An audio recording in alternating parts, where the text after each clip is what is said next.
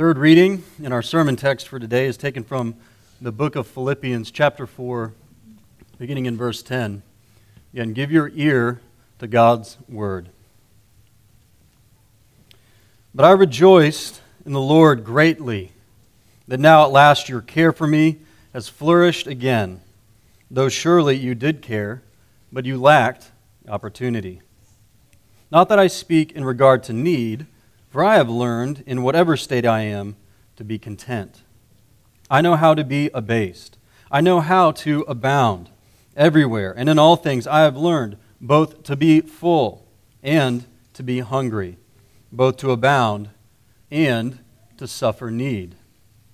I can do all things through Christ, who strengthens me. Nevertheless, you have done well that you shared in my distress.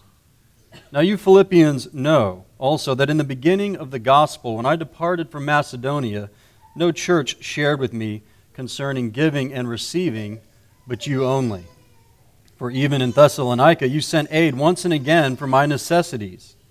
Not that I seek the gift, but I seek the fruit that abounds to your account.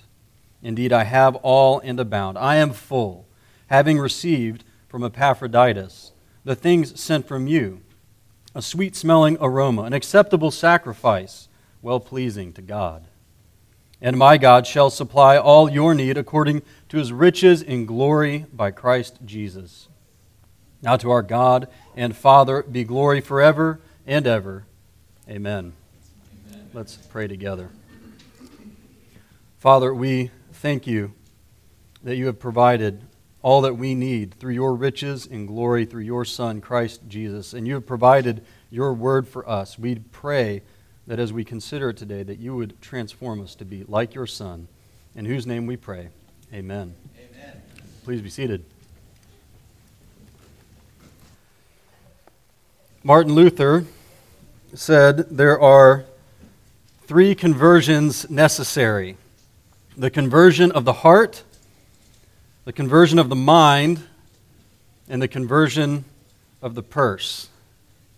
You knew I wasn't going to let Reformation Day pass without getting at least one Martin Luther quote into the sermon. The conversion of the heart, the conversion of the mind, the conversion of the purse. We normally think of the conversion of the heart and of the mind, of turning away from our sins and sinful desires and turning to God, but when Martin Luther says the conversion of the purse, he means our material goods.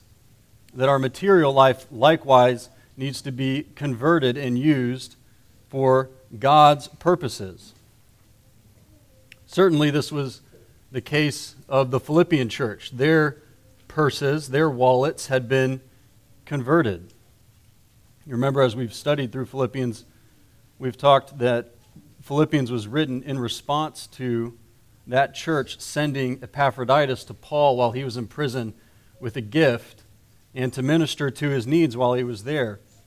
And as we've come to the end of the book here in chapter 4, we've come to the section where Paul is thanking them for their gift.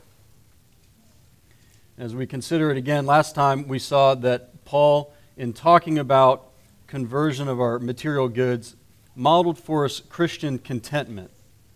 He showed us that through our union with Christ, we can learn to be content whether we're full or whether we lack. That was verses 10 through 13.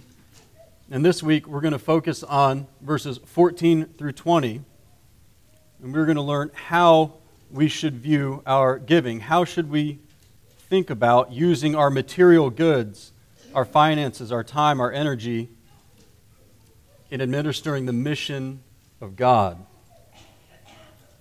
Paul gives us a few lessons as he talks to the Philippians. And the first one is that giving, the conversion of our purse, our material goods, is in fact itself ministry. Giving is in fact itself ministry. We usually think that we give financially or of our time and of our goods so that someone else can do ministry. Maybe ministers or missionaries or pastors. We give so that they can do the work of ministry. But that's not the view that Paul has in here. One of the main purposes for writing the letter was to thank them, as he says back in chapter 1, verse 5, for their participation in the gospel, their participation in his gospel ministry. And that word he uses, their participation, is koinonia, the Greek word that many of you are familiar with. It means fellowship or a joint participation, a sharing, a communion, or in chapter 1, verse 5, fellowship. It's the word that Paul uses when he tells the Corinthians that our communion, our Lord's Supper, is a participation in the body and the blood of the Lord. Through contributing financially and materially to the Lord's mission, Paul is telling the Philippians that they were participating with Paul in ministry. That's how he describes it in verse 15. Look there, he says, "Now you Philippians know also that in the beginning of the gospel, when I departed from Macedonia, no church shared with me. No church had fellowship with me. No church had partnership with me." It's the same word. "Concerning giving and receiving, but you only." And in verse 14, he calls their giving a sharing, again, the same word, a participation in his sufferings. Isn't that interesting? He says, not that you relieved my sufferings, but that you participated in them by sending your gift and your ministry with Epaphroditus. All of our giving, financially, materially, of our time and energy, is based upon this idea of fellowship, this idea of participation. At the base, this is what it means to use what we have in order to further God's mission, because God has fellowship. He has participated with us through his Son Jesus. There's a famous verse, John 3:16 says, "For God so loved the world that he gave his only Son. Whoever received him, he gave the right to become children of God." Or as Paul says to the Ephesians, that Christ loved the church and gave himself for her. God gave of himself in giving of his Son to us.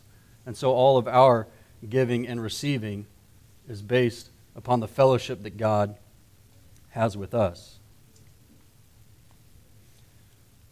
I know many of you have heard me tell the story before about the beginnings of the Sudan Interior Mission, how there were three young men in the 1890s who wanted to bring the gospel into the interior of Africa, and how 2 out of the 3 did not survive that first trip. But one, Roland Bingham, he survived the first trip, and on successive journeys back and forth from England to Nigeria, eventually established a ministry there that today has reached millions of people, hundreds of churches planted all throughout Africa from their sacrifice to bring the gospel inland in Africa.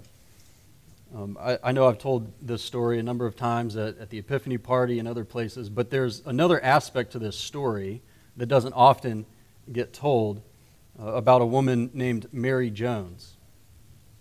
There's a woman named Mary Jones. You see, when Roland Bingham and his 2 friends landed in West Africa, they had enough material goods to get them across the ocean and into Lagos, Nigeria, but that was about it. They had nothing to get inland with, and as they sat at the port, they decided, we're going to take a week to fast and pray and figure out what to do. Well, as the week wore on and they realized that their resources were running out, they started to sell things that they considered non-essential just to get by, to buy food. Eventually, they got down to selling their watches and other articles of clothing. Maybe one of us can take a trip inland. And then, near the end of the week, they received a letter from Mary Jones, and with it, $300, which in 1890s is a lot of money. And with that money, they were able to get inland and have their first trip inland, where two died. Roland survived and eventually began this ministry. Now, this woman, Mary, who sent the letter, was a housekeeper in England who had heard through her church about the ministry of Roland Bingham and his friends. And Roland tells the story how when Mary died, her family came to collect all of her belongings. Her extended relatives, she had no husband, no children, came to collect her belongings at the funeral. And the house that she worked at, they said, yes, her stuff is upstairs. You can go find it there. So they went and looked in her trunk, and they were looking for maybe a will. They found no will, but they did find her logbook of her finances. And she had a good salary for the day, for the time period. And she had all of her expenses laid out. And then every few entries, they would find things like $50 for the native worker in India, $100 for the native worker in South America. And they knew, as they looked through the logbook, that at some point she had received an inheritance for $300. And sure enough, near the end of her logbook, they found the entry, received legacy, $300. And then just a few days later, paid out legacy for the Sudan, $300. Bingham said of her later, the gift that this servant girl came just at the moment of our greatest need and made possible that first journey into the Sudan. Out of that gift 50 years ago, in a real sense, has come the great harvest of hundreds of converts every year, which we are seeing today. Mary Jones was a woman who understood that using our material goods, our money, is a participation in ministry. Roland Bingham certainly understood that Mary's giving enabled them to go inland, and more than that, was participating in seeing the hundreds and millions of converts that we've seen today. So, as we consider what Paul's teaching us about using our finances, that this is in fact itself ministry, we need to change our view a little bit about considering how we contribute financially, materially, of our time, like Epaphroditus, to go and to minister and to serve those who are preaching and teaching, that this is in fact itself participation in the ministry. And if our giving is itself participation, then we should take time to get to know those to whom we're giving. Epaphroditus and the Philippians knew Paul personally. They knew Paul well. There's a way that we can simply give without being aware or being involved in the lives of those that we're giving to.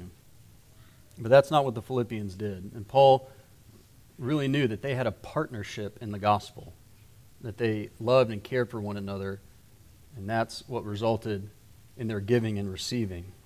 And so just a few weeks ago, I showed you guys Yost Nixon's letter, whom we support as a church over in Athens, doing pastoral training and theological education for Training Leaders International. I would suggest that you guys go read the letter that's back there in the case. If you want his contact information, to email Yost a note of encouragement. Look up TLI's website. Get to know the people that we're supporting as a church, because we really are participating in their ministry, and they're doing very good work there. Finally, I'd like you to think about praying for new ways, identifying new ways that we can use our time, our money, our space as a congregation to participate in ministry locally, here to the people around us, and perhaps even internationally, who can we get to know and participate with and use and give of ourselves in a partnership, in a fellowship, in a koinonia kind of way. So begin to pray about that, think about that, get to know the people or learn about the people that we support as a church. The second thing that Paul teaches us about Christian giving is that it's a joy and a privilege. Look again at verses 15 and 16. He said, "You Philippians know that in the beginning of the gospel, when I departed from Macedonia, no church shared with me concerning giving and receiving, but you only. For even in Thessalonica, you sent aid once and again for my necessities." It was a privilege, at least the Philippians considered a privilege, to contribute and to participate in Paul's ministry. We know this because no other church shared with Paul in this way in giving and receiving. In fact, Paul often would not accept contributions from the congregations, the churches that he was ministering to and among.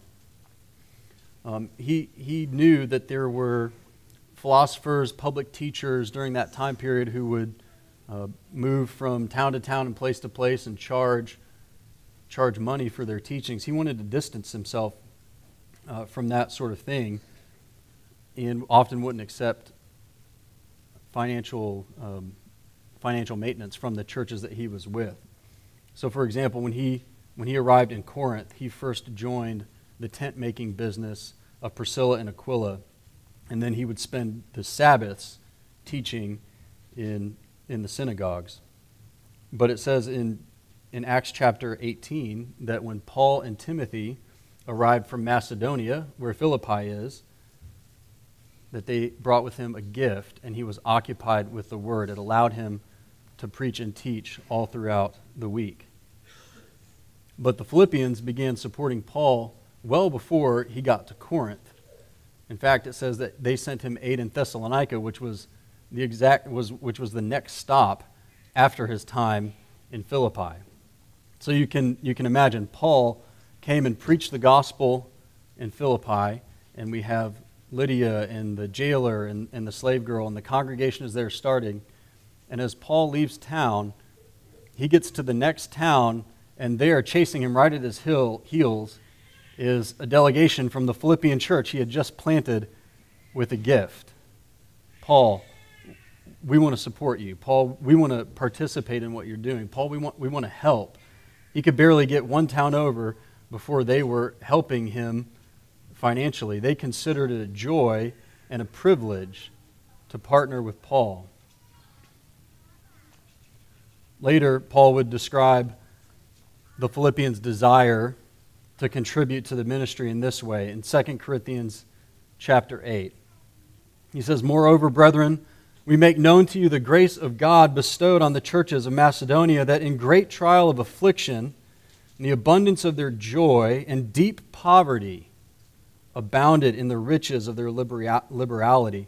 For I bear witness that according to their ability, yes, and beyond their ability, they were freely willing, imploring us with much urgency that we would receive the gift and the fellowship of ministering to the saints.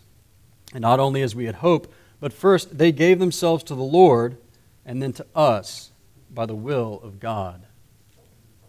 He's talking about their desire, even beyond supporting Paul, to support the saints in Jerusalem. But you can see in our text today and in this text their attitude towards giving of their finances and their time and their goods. It was sacrificial giving. It was with abundant joy, as he says. They were freely willing, imploring with much urgency. How does a group, a congregation, get this way? Where they are chasing down the missionary to support him, asking, imploring to give to the saints in Jerusalem. Well, they were not only partakers with Paul in his ministry, but he says in chapter 1, verse 7, they were partakers with him in grace. They had received the grace of God through the gospel of Jesus Christ through the preaching of Paul. And that free reception of the gospel had made them generous and free with their time and their resources. We all have a debt before God that we cannot pay. We all have a debt of sin that we owe to God.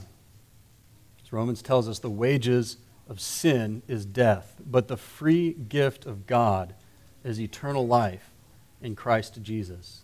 If you're here in this room and you have believed in Jesus, God has taken your great and unpayable debt and transferred it all unto His Son and the cross, who died for your sins in your place and rose from the dead so that you could be completely forgiven, completely free, completely justified in the sight of God. You no longer have the debt of sin hanging over you. Colossians tells us, you who were dead in the trespasses and uncircumcision of your flesh, God made alive together with Christ, having forgiving all of us, all of our trespasses by canceling the record of debt that stood against us with its legal demands. This He set aside, nailing it to the cross. Yes, we all come to Jesus Christ with nothing, but having received such a free and full pardon from a God who has given of Himself so freely for us, does that not make us also a free and generous people in all areas of life? Free to forgive, free with our money, free with our time, free to serve. Freely you have received, Jesus told the apostles, freely give. The Philippians certainly were eager to partner with Paul financially to see the good news reach other people who also they knew needed to hear this word of life that they had freely received. And they also teach us to look to the eternal, to have an eternal perspective on our time and on our finances. Look at verse 17. Paul reminds them a lesson that they already knew. Not that I seek the gift, he says, but I seek the fruit that abounds to your account. God is not unjust to forget the work and labor of love that you show towards His people, towards His mission.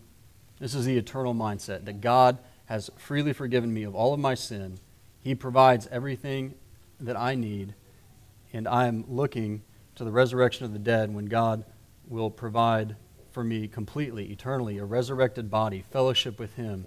And through receiving that grace, we are free to be generous with our time and with our energy, knowing that God does not even forget a cup of cold water that you give towards His people or 1 cent that you give towards His mission.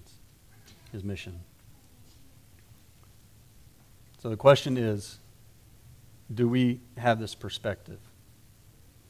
Has the gospel that God has freely forgiven you of all of your sins taken hold of you, has it to the point that has converted not only your mind and your heart, but also your purse, also the way that you use your material goods?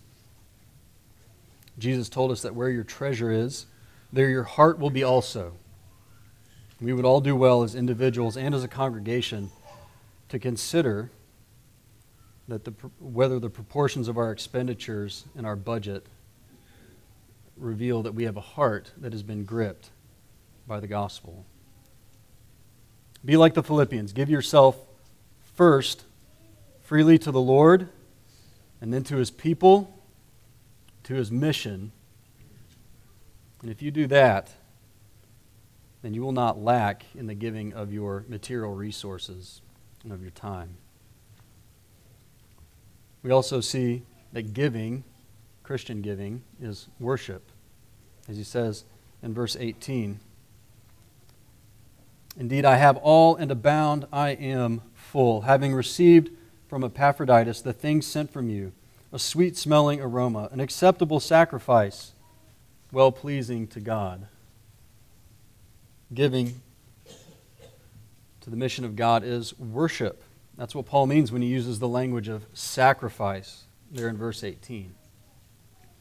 Paul often uses language of sacrifice to describe the activities of God's people. Jeremy read that verse at the very beginning of our service from Romans 12, to offer our bodies as a living sacrifice.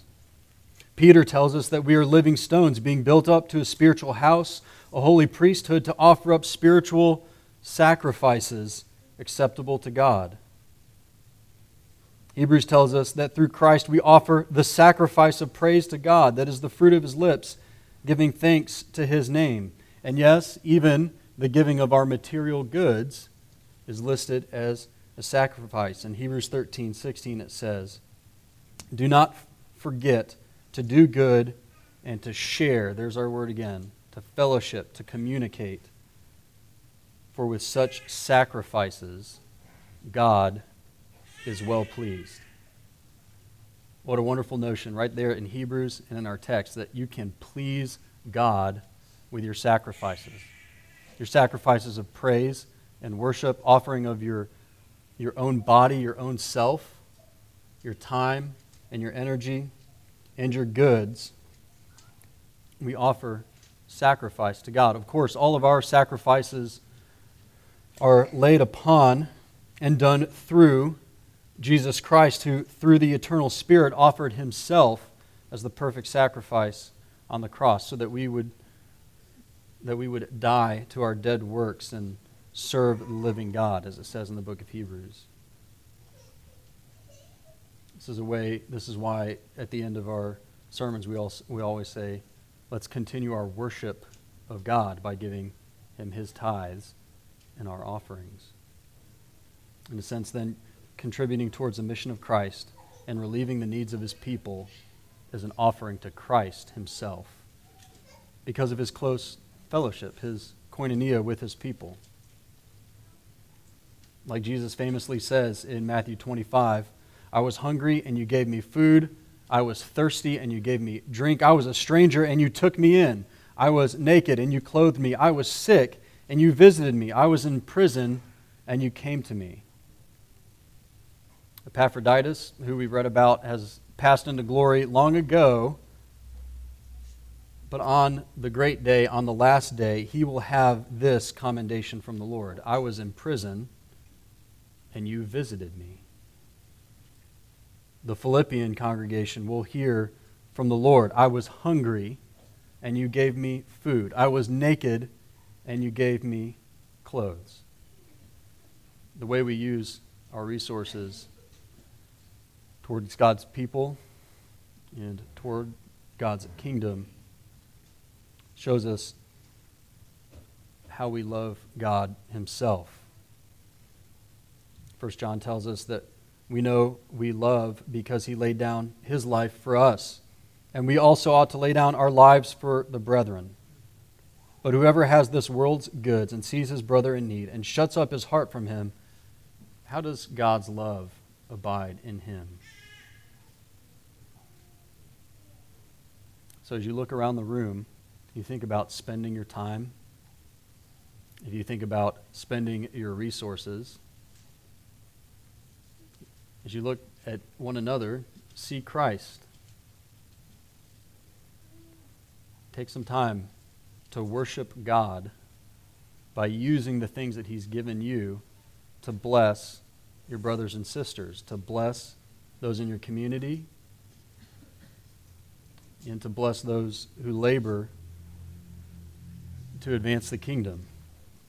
And it also reminds us that with the right disposition, everything that we do, whether it's housework or homework or commuting or eating and drinking with one another, can be offered as a sacrifice, as a worship to God. And so let us keep this mindset as we consider how to use our goods. And finally, we see that Christian giving is aimed at God's glory. Look at verses 19 and 20. He tells them, "My God shall supply all your need according to His riches in glory by Christ Jesus. Now to our God and Father be glory forever. and ever. Amen.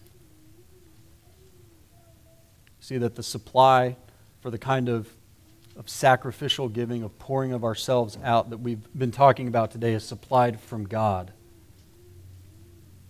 I know as I've talked about giving your time and your money, your service to the church and to God's mission, some of you have begun to think to yourselves, I want to do that. I'll give more when I have more. I'll do more when I have more time. But we shouldn't think that the Philippians were giving to Paul because they were wealthy benefactors. As we saw in 2 Corinthians 8, they were giving out of poverty and sacrificially. God's not waiting for you to have more money or more time in order to give. He's supplied all your need, as it says in verse 19, and he's waiting to see if you are faithful with what he's given you. But the Philippians had that promise that God would provide all of their needs, and we have that promise too. All of our needs will be met through his riches and glory in Christ Jesus. So where are you? What do you need from God? Do you need forgiveness? Do you need grace? Do you need encouragement? All of this is available to you in Christ. Do you need to be provided for materially? You might be like Paul and need food and clothing and a place to stay. God will provide all that we need through Christ Jesus. But don't forget, as we've seen in Philippians, and we see in the life of our community, that often happens through other members in the church. You can be that conduit to provide encouragement and support, even materially, for one another.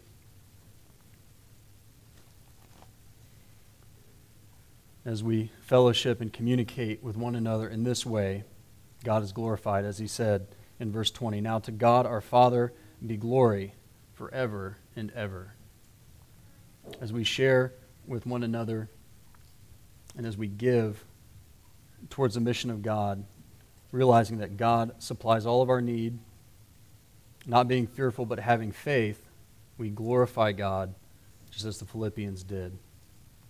Consider how you're using your time, your money, your resources to worship God, to advance the kingdom, and to serve one another. Let's pray. Father, we thank you that you have provided for all of our needs through your riches and glory in your Son, Jesus. We thank you that we can worship you with our whole selves through praise and prayer, through the giving of our bodies, our time, and our money. Lord, we thank you that Jesus sacrificed on our behalf, and we pray that you would teach us to sacrifice on behalf of others as well. In Jesus' name, amen.